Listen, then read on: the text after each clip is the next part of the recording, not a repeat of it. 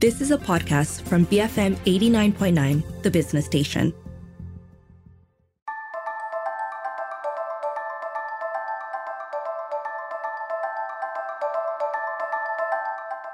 BFM 89.9, the business station. My name is Rich Bradbury and welcome to Mattsplained this morning. Now, last week, we pretty much figured out that the metaverse is really just the internet of the future. And it's funny how Matt Armitage can make even the most exciting tech developments sound a little bit boring. Hey, Rich, I kind of take issue with that. I mean, you haven't even finished the intro and you're already, abusing me. If I wanted insults, I'd just spend the time with King Jaff. He's never happy, but at least he's cute and he's covered in fur, and you only tick one of those boxes. No, I wouldn't say boring. I just wanted to demystify it a bit. That's pretty much the entire premise of these shows. Take the ineffability out of the equation and look at what the technology actually means. So we're going to continue with that metaverse theme today.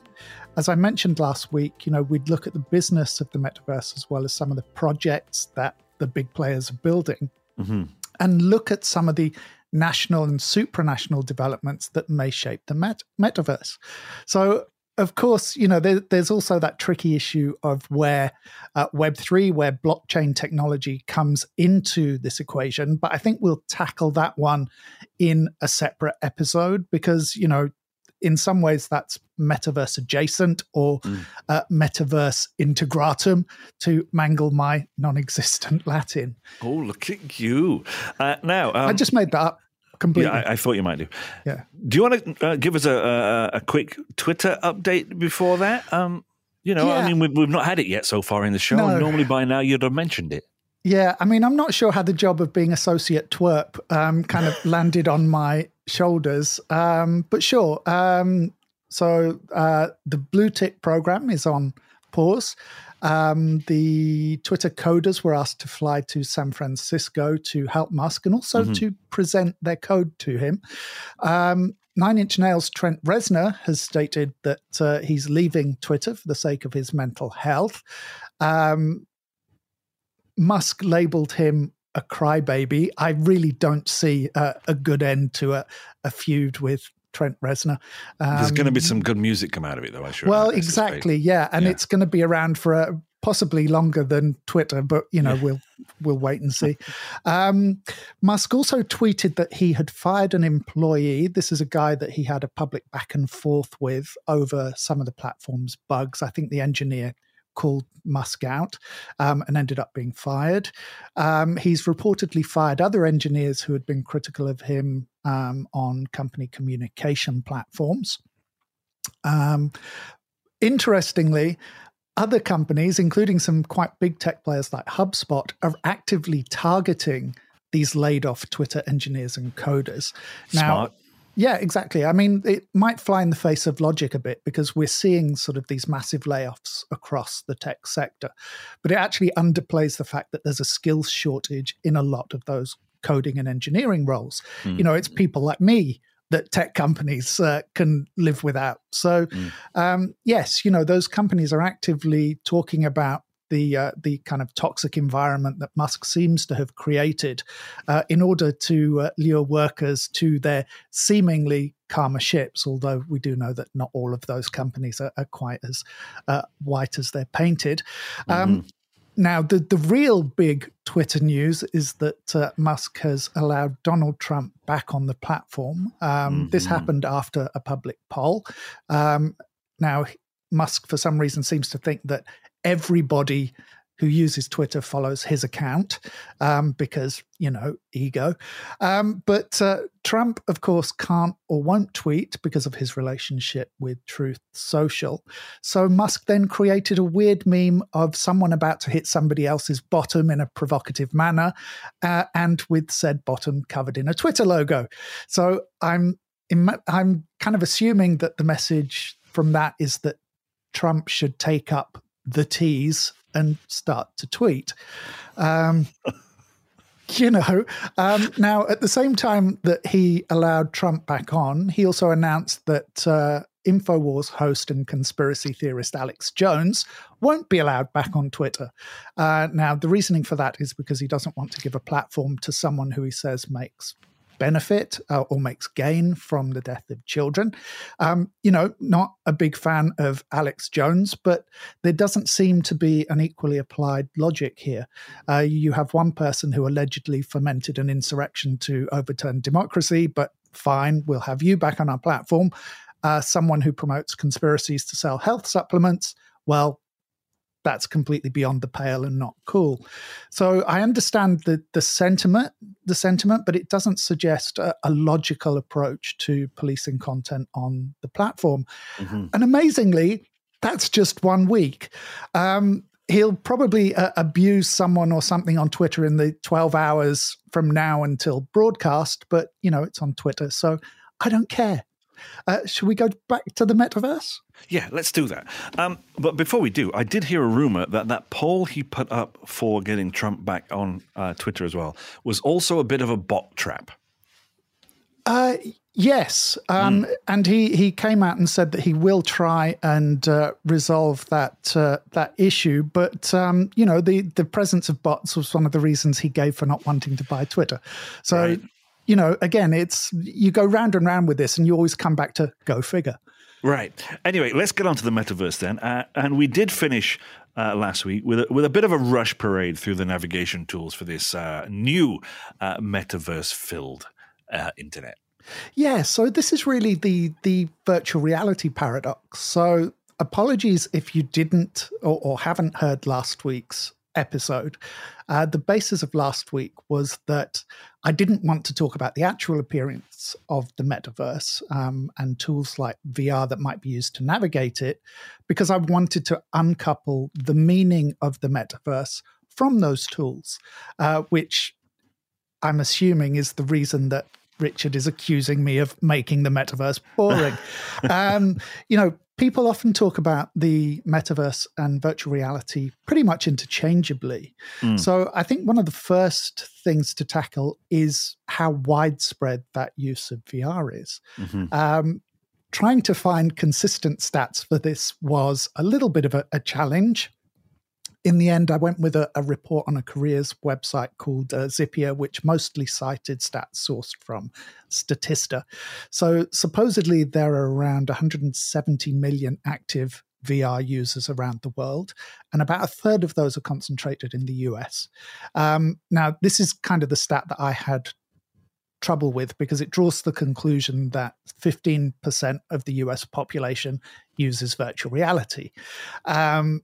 That means more than 1 in 10 Americans theoretically use VR. And I can't really see that statistic. If any of our US listeners want to chime in and let me know if 1 in every 7 people they know has a VR headset, please do. Although the Kardashians seem somewhat, virtual in their appearance. You'd know more about that than me. Yeah, I would. Yeah. Anyway, sorry.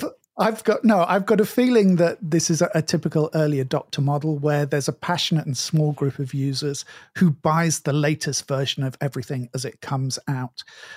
If this is based on actual use of VR environments rather than retail sales of VR headsets, then I'm happy to stand corrected. Does that figure include augmented reality use? No, that is separate. So AR users in the US at least are almost double virtual reality users. And that's something that you'd expect because there's a lower technological barrier to entry. To access VR, you need a virtual reality headset. And depending on your immersion preference, gloves, suits, special chairs, or treadmills and all kinds of paraphernalia. By and large, you can use AR, augmented reality, just with the smartphone in your pocket. Yeah. But again, despite the ease of use of AR, that's still a relatively low number, especially as it's actually calculated on the basis of 1 use per month. So again, I'm wondering how those stats are arrived at. Does that include the use of, say, live translation in Google Translate? Does that count as AR for for the way they calculate. So we're a long way from mass adoption of this technology. But the converse of this is that a lot of games call themselves metaverses. So why do we have that juxtaposition? Mm-hmm. As I said before, you can think of the metaverse as the internet. And the idea of the internet is based on, ubiquity and accessibility. Games developers want to maximize their profits, so they want their games to be as accessible as possible. And they don't want a high barrier to entry in terms of physical hardware that you have to use to actually get into that game environment, because they make money by, selling you items and assets and add-ons in-game. They can't do that if you've already taken out a mortgage to pay for some massive virtual reality rig. I mean, you could have just said it, VR is a part of the metaverse and not the metaverse itself. Okay, well, if you want to do this, you can. I think I'll let you do the Twitter update next week. No, that's all yours. No, exactly. No, I mean, that is a fair summary. And, we have to take into account as well that virtual reality user base is increasing. I think the stat I saw was projections for the market to be worth about $27 billion by 2027. And we've seen some important trends over the past few years. I think Sony was traditionally the leader in the virtual reality headset space. Oculus was the close rival.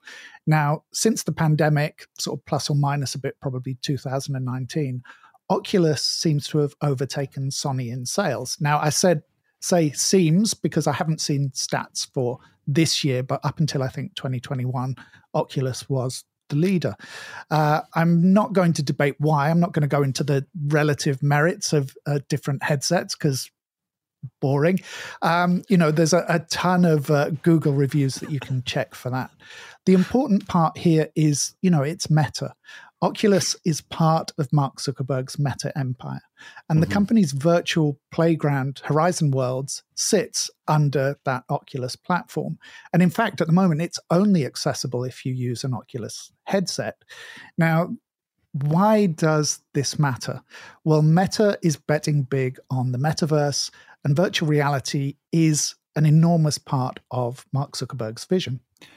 Does that mean you could only use Meta hardware to access Meta worlds? Yeah, I mean, that's the current reality. Although, we still come back to that point about accessibility. Facebook and WhatsApp are ubiquitous because they're accessible. Yes, they're also ubiquitous because they're popular, but accessibility is also a big reason for their popularity. I'm guessing here, but I imagine the primary reason that you can only use a Meta-made headset to access, Meta's worlds has more to do with compatibility to do with kind of hardware. As those environments develop, as we see sort of more common standards, I would foresee Meta opening it up to hardware to headsets from other manufacturers, because it doesn't make sense for them not to. The Meta and Facebook business model isn't hardware derived. It derives from in-world use. It derives from data. It derives from buying and selling services. So all the things we currently buy online and offline, it's important for those to be available in one form or another within these virtual worlds. All right, let's come back to the kind of business case after the break. But as we're talking about Meta and user experience, is there any data on how people have responded to Meta's virtual worlds? Well, some internal documents that leaked from Meta to the Wall Street Journal last month made for some quite bleak reading.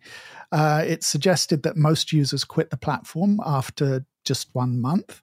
Now, that doesn't mean that they're not using virtual reality anymore, just that they aren't finding what they want in Facebook's vision of virtual reality. The model for Horizon World isn't a model where, Meta creates everything. It's an umbrella. It's effectively a software platform for third parties to build in and to build on. So it relies on the virtual equivalent of Facebook groups to attract people. Right. Now, those same documents indicated that only 9% of the created worlds ever achieve even 50 users. Not a high bar. And that's kind of the big problem with a lot of these big sprawling virtual landscapes. Where are all the people to interact with, especially when they first launch? So if you go in and you find an empty universe, the question is, are you going to come back? So it becomes another one of those feedback loops. You don't go because it's empty, and because it's perceived to be empty, no one goes. So that's why I stress those issues of accessibility. The more barriers you erect, the more friction you create for that user journey, and the fewer people who eventually use it. But it isn't always a numbers game. No, I mean, that's kind of the Twitter argument. Twitter isn't important because of the number of its users, but who those users are. And there are plenty of digital businesses that operate by catering to a niche, but that isn't Meta's model. Meta is mass. It monetizes data. And it's spent tens of billions of dollars on this metaverse place. So it needs, that massive adoption as well. And it also comes back to the questions around the user experience. Why are people going to your virtual environment? What are they going there to find? Are they going for entertainment? Are they going to hang out and fly around? Or are they going there to work? So after the break, I'll talk a little bit more about the use case for VR in the metaverse, and maybe we'll get to look at some of the more geopolitical issues. Hang on a minute. I'm supposed to do that bit. I know, but it's power. I'll let you have it.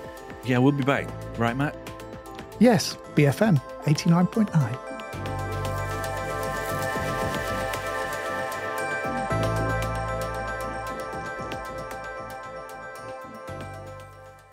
Boring, fake, macho. BFM 89.9, the business station.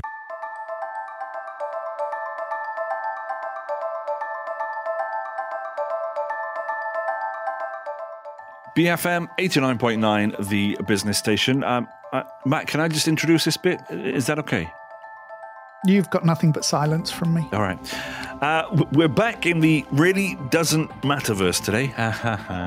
Before the break, we were talking about the experiences of using the VR version of the metaverse. Yes, sorry for that pun. So there was an interesting piece in New Scientist about a German study into the productivity of workers using VR. What's the... Sorry, just to interrupt, I bet it's got a wonderful title. Do you know the name of the article? I didn't look it up, but it's probably an interesting piece about a German study. Who knows? Now, they highlighted a lot of the positive aspects. For example, the information access. In virtual reality, you can have multiple screens and you just move your head from one to another. So the ability to access and arrange information is improved without requiring huge amounts of space and hardware. When you're working remotely, you can join others in a virtual office, so you still have that feeling of working side by side. And, I understand what they're getting at there. They're maintaining those team dynamics, though there is a part of me says that if you've managed to break free from cubicle culture, why would you want to recreate it virtually? But that's, I guess, just me. The study was conducted by Coburg University. 10 participants were monitored for 2 5-day working weeks. So during one of the working weeks, they wore a VR headset for the entire week. They did use a specific name brand, but that's not the point. And the second week where they worked traditionally. So overall, the workers were 16% less productive when they were using VR. But more importantly, I think they reported higher levels of stress and anxiety. And they also found the physical constraints of the headsets more limiting than working in a traditional fashion. They also found there was a lot more eye strain after working extended periods in VR, compared to using traditional monitors and office setups where your eyes can focus and refocus naturally in response to true 3 dimensions rather than these simulated 3D environments. So if the future of the metaverse isn't VR, what's it going to be? Well, it's not that VR won't be part of the metaverse. It's more that people equate the metaverse with this idea of VR and, to a lesser extent, augmented reality. That's why I keep saying it's easier to say internet, because it shapes people's expectations better. Some people are also calling this extended reality, or XR, because, we need another term. I'm just going to say we don't need another term. Yeah, exactly. So if you want a sort of a bigger umbrella, think of it in terms of maybe the immersive internet, and go back to those points I mentioned earlier, accessibility and ubiquity, because that's what you need for widespread adoption. And that's the basis of our current internet. The evolution or the adaptation, however you want to frame this kind of future experience, will be these immersive layers providing richer online experiences. I sound like a management handbook. You do, yeah. Sigma 6 or something. Yeah, and most of it you won't even notice, because most of these changes will be gradual and iterative. That's why I like using the example of, a GeoCities website, because you didn't really notice that your favorite sites had stopped looking like Dayglow vomit until you actually go back and look at the cached versions of them, because it happens, gradually. It's a tweak here, a tweak there, a new font, a new logo, new page colors, maybe a tweaked UI or layout. So the evolution to the metaverse is essentially in these iterative, emerging, and immersive layers. Yeah, I mean, we're already seeing this immersive layer. Again, going back to the example of games that call themselves metaverses, they may not be VR or AR, but there are tools that allow you to buy and sell games assets and items, or even to create your own items. They have inbuilt messaging and chat systems, so that within those open world platforms, there are already these experience layers that are being continuously added to as both the worlds and the technology evolves. And I think this is what we're going to see as the metaverse evolves, being able to shift through these experience layers more and more seamlessly. I've used this example before, and it's still mostly fanciful. It's not really built on what's technologically possible right now. But it's the idea that you can go from having a voice call with a friend to appearing to sit next to them in the audience of a virtual concert, just by pressing a button. Each new layer adds an immersive quality. You can go from voice to AR to VR to even perhaps the dreaded holograms that we're never going to have. That's a callback to a theme from last week, in case you didn't hear that show. And this is without even talking about the AI component of the metaverse, which is going to be absolutely enormous. I mean, that's fair, but some people are still going to want to know about the money, Matt. Well, that's the thing. It is just the internet. The internet is already a license to print money and to lose money, depending on, where you sit in the food chain. At the moment, as Mark Zuckerberg has found out, a lot of metaverse investment at this stage is highly speculative. There's an interesting CNBC piece I came across, which quotes a recent Deloitte report on the impact of the metaverse on Asian economies. Now, this predicts that the metaverse could be worth $1.4 trillion a year to Asian economies by 2035. And it puts forward a number of interesting possibilities that explain why this region could be amongst the first to benefit. Partly because the region is also a hub for the production side of the metaverse, the semiconductors, the electronics. So those gains aren't all in-world or service-oriented. They're also in manufacturing. They're in building the servers that house the metaverse and the devices that will allow us to interact with it. It's also coupled with the relatively high familiarity of consumers in Asia, the high uptake of mobile gaming. So people are familiar with open world and games platforms, use of blockchain, crypto, NFTs, all of these aspects. I think the figure Deloitte uses is that there are 1.3 billion mobile gamers across Asia. So not only is the region likely to be a key driver when it comes to the use of the metaverse, that size of the market share will also play a key role in shaping what the metaverse becomes. Right. Again, I've seen some figures that suggest around $120 billion have been invested in metaverse projects this year. Now, again, it's hard to make comparative judgments relating to those investments because everyone has a different definition of what constitutes a metaverse. So when you look at figures like that, somebody else will say it's a much smaller or a much larger figure because their definition of the metaverse differs. So we come back to one of the central pushbacks against the metaverse. And beyond that, will it be any good? And will anyone actually want to use it?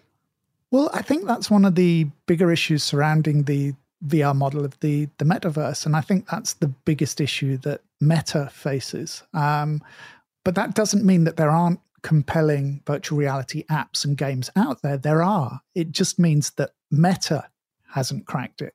And I touched on this last week, Epic's Unreal Engine. It's creating these amazing immersive games. It's being used to create these equally futuristic but real-seeming environments for TV and film. And deploying that kind of technology as your backdrop to the metaverse, even without VR or AR, that's an incredibly detailed experience. Yeah. Of course, if you can solve the issue of how much computing power that takes to be generated in real time.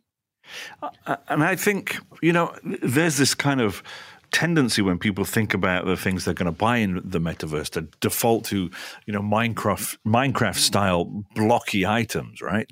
Yeah, so again, I mean, that's why I think we should think about this as the internet rather than the metaverse. Think of all the things that we already buy online. That's not going to change. The experience of buying those things will change as those layers become more immersive. We're seeing in-world design, I think, starting to shape real-world design already. For example, there are digital fashion houses and designers. Now, online, of course, digitally, they deal with a different set of physics and conditions than they would in the real world, so that you can achieve shapes or behaviors with clothing that simply can't happen in the real world. Something like flapping gossamer butterfly wings. I know that's the cliche that everyone goes to. But it also sounds like something Balenciaga would try to do. Well, precisely. Or equally, Balenciaga, clothes that float above and around your body without making contact with your skin. Now, all of those things are great for a digital avatar, but can you do any more than that? Well, a lot of brands are banking that you will be able to. I mean, brands like Nike and Adidas are creating methods where fans can create their own lines for the brands, and they can even share in the royalties if those digital products sell. And potentially, some of them can even be turned into real-world products. So, lines of kicks that you can buy and wear in the real world. With these digital fashion houses, for example, some of them offer services where you can have yourself photoshopped into that design. That piece can be turned into an NFT. And it doesn't so much matter that it's digital because we live life through a lens now. It doesn't matter that you've never worn it, only that you appear to, because you can post that picture of you wearing it. That's not really any different from the reality. Some designers are taking it a stage further. They're prototyping incredible gravity or even material science defying couture, trying to figure out how to bring those digital designs into the real world. Designers like London-based Scarlett Yang have been experimenting with materials like algae to make the clothing they create, or to make kind of replicants of the clothing they create digitally. Some of those garments end up being short-lived and ephemeral. The algae dissolves in water, for example. But in some ways, that's the point. The way we think about digital objects is different from the way we think about physical objects. Mm-hmm. But as the metaverse and the real world sort of come closer together, as the metaverse becomes more tangible, these worlds are going to start converging, and our thinking about them is going to start converging as well. So one final area I suppose we need to explore, and probably very quickly, is the borders of the metaverse. When you talk about the metaverse as the internet, we already have a fractured internet. Yeah, so it really is probably best to do this quickly, because you can either do it at the surface level or you can spend the next few hours. Or days talking about it. Yeah. And, surface level always works for me. This is where we also have an overlap with Web3. So the basis of the Web3 technologies is autonomy and decentralization.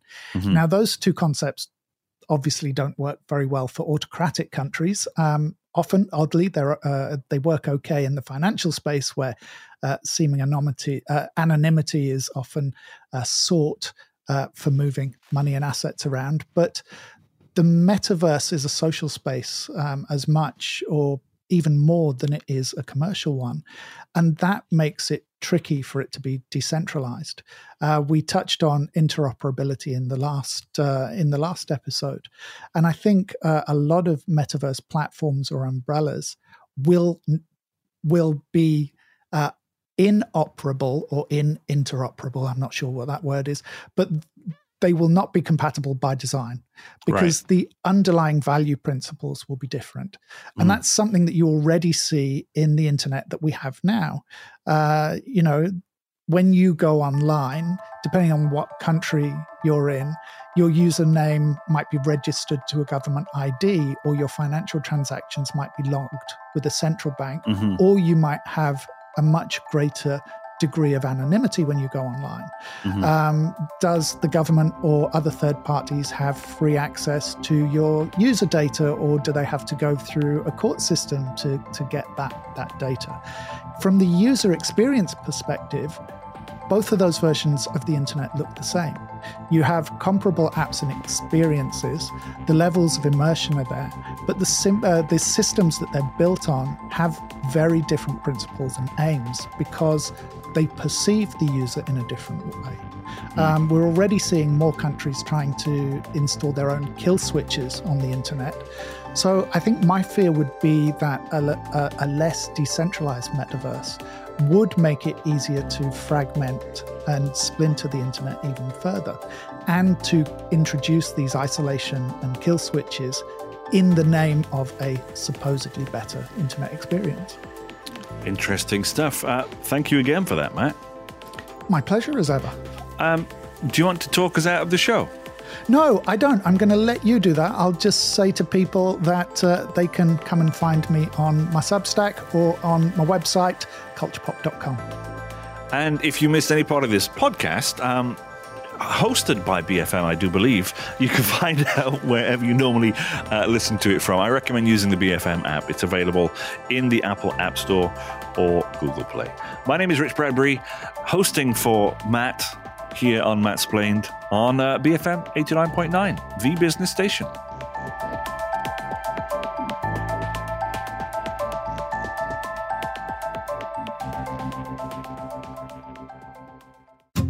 You have been listening to a podcast from BFM 89.9, the business station. For more stories of the same kind, download the BFM app.